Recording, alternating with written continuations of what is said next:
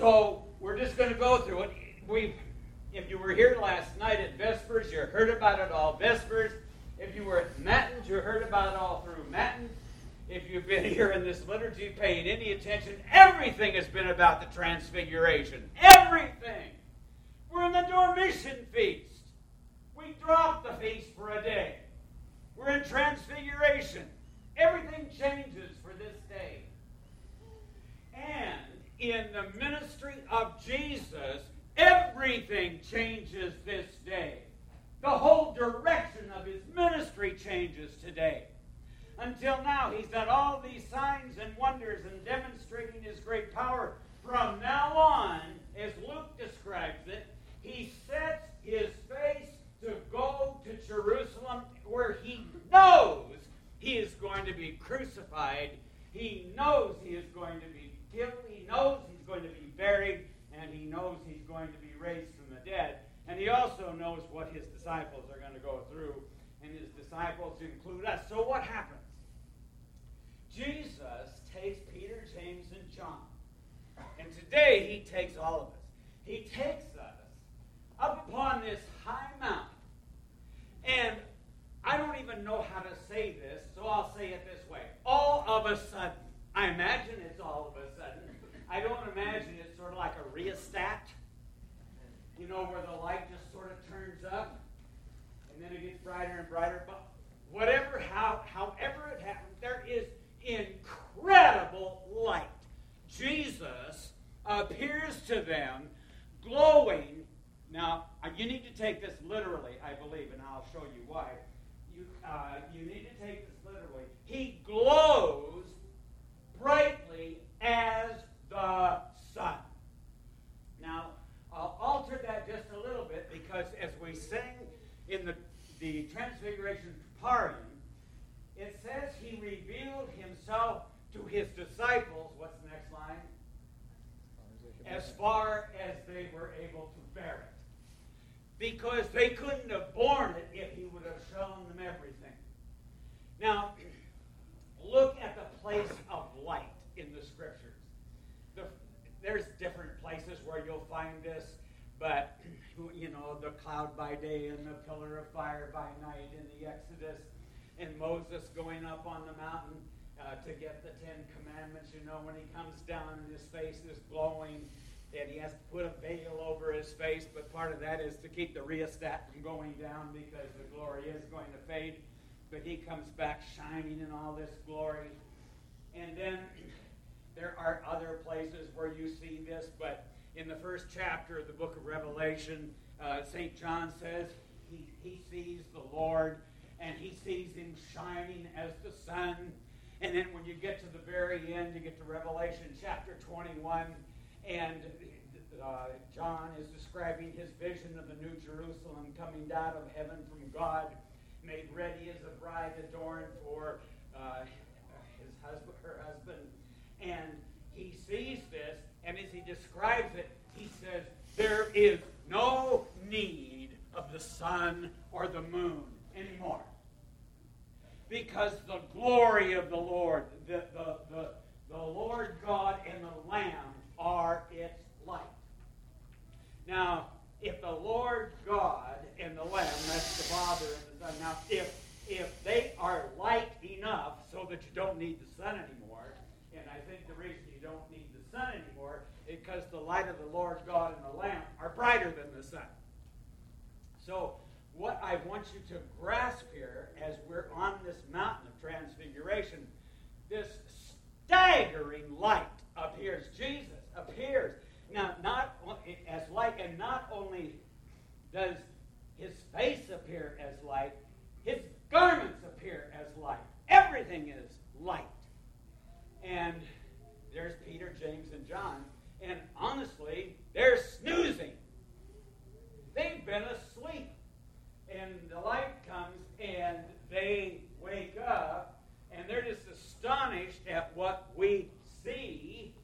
And then, whoa, all of a sudden, Jesus is visiting with Moses and Elijah. Whoa. I've often wondered, how did they know it was Moses and Elijah? Did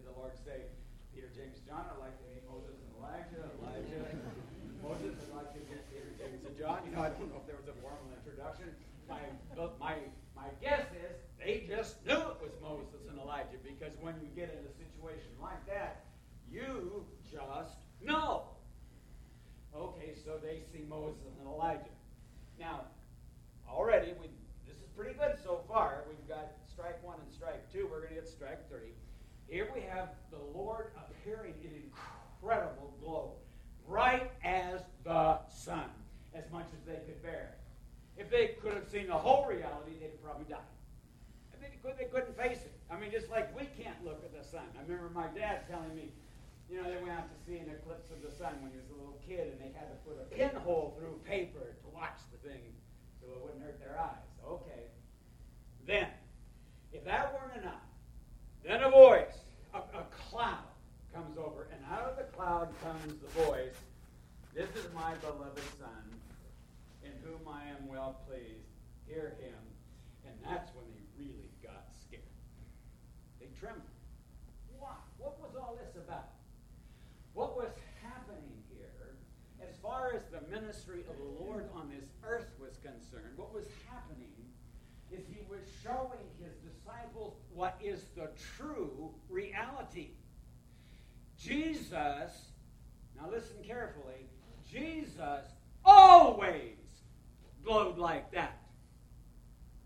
Because he's God in the flesh.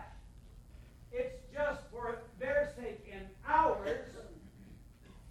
They couldn't see it because we couldn't bear it. Jesus didn't all of a sudden be something he wasn't.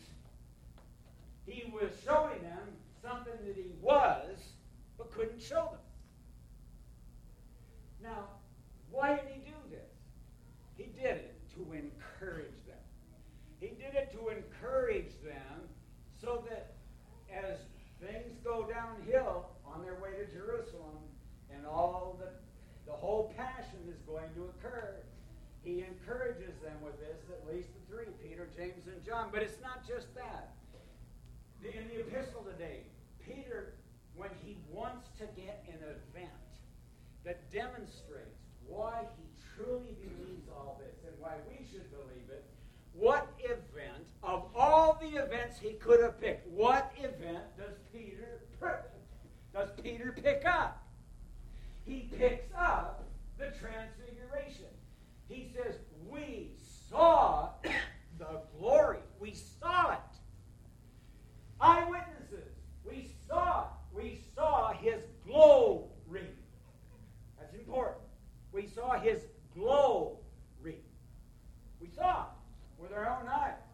And John, St. John in 1 John says, that which we have seen and heard, we declare unto you that you may have fellowship with us.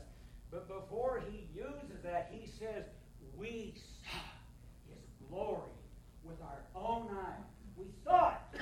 So if they, having seen this, they can preach it. They can preach it because they saw it. Now, this transfiguration business is mammoth. It's mammoth in the life of the Lord, in the ministry of the Lord. It's mammoth in the life of the apostles. Now, Peter, James, and John couldn't tell about it till after the resurrection, till after the ascension. They couldn't tell anybody. They were told not to. I'm not even sure why all that's true. In Matins this morning we heard, well, so that Judas couldn't have gone up there, it would have been bad. So that's why the others stayed down. I don't know, maybe so, probably. I don't even, irrelevant. Maybe not irrelevant, I just don't know. Okay. Now, you've seen the Transfigured. Have you seen it? I mean, can you see this down in your spirit? Can you join it? Can you join in that? Now, I was thinking last night and this morning, I think I could do at least 50 sermons on the Transfiguration. I mean, today. An hour each. I really, there's just so many things to say. But I have one thing today where I want to encourage you. Peter and I, and probably many of you, have watched a lot of the Olympics. Not a lot, but some. And everything in the Olympics is about one thing. it's really about one thing, goal. It's about going for the goal. What I want to encourage you to do today is not to go for the goal, but I want you to go for the glory. I want you to go for the glory. I want you to go for the glory. I want you to go for the glory. And I could go to every icon in this church and tell you I want you to go for the glory. Because they have the glory. You need to go. You need to go for the glory. That's right. Glory! You need to go for it. This ought to motivate your life. I don't want to end up with some kind of a nothing over me. Do you know what I mean by that? You know what? We have that halo on there. That's in the icon to show the glory. It's to show there's something different. Now, what all of this about, amongst other things, this is just one thing. One reason Jesus did. One reason the all-holy Trinity had this plan before the foundation of the world was to encourage you, because you have been called to share that exact same glory.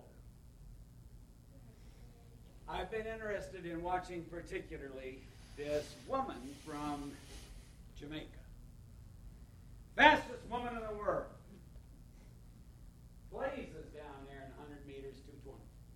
Just 200. Shows how old I am. We don't run 220s anymore. We run 200. I'm amazed at how she has prepared herself.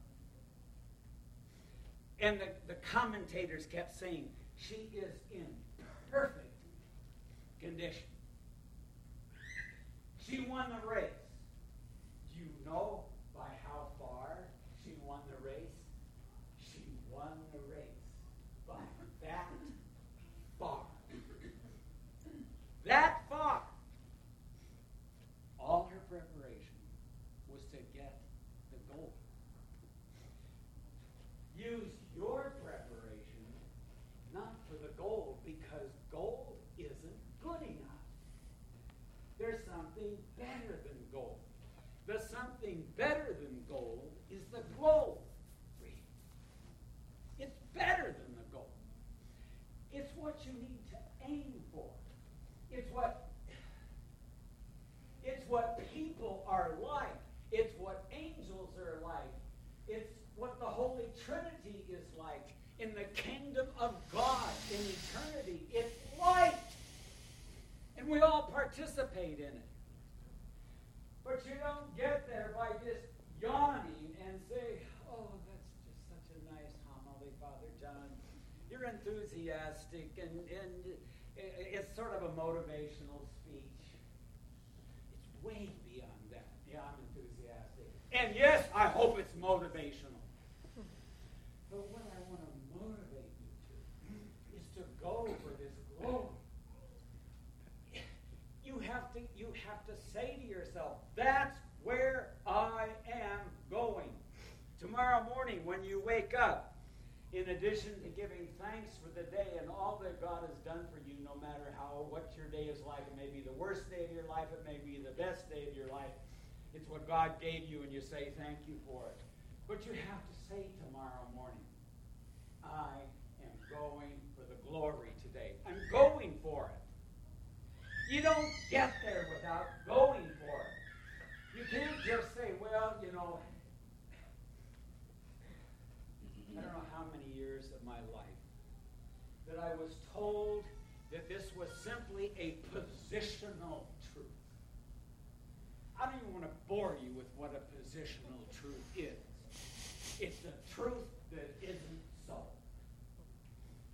But we're after what is real. We are after that glory.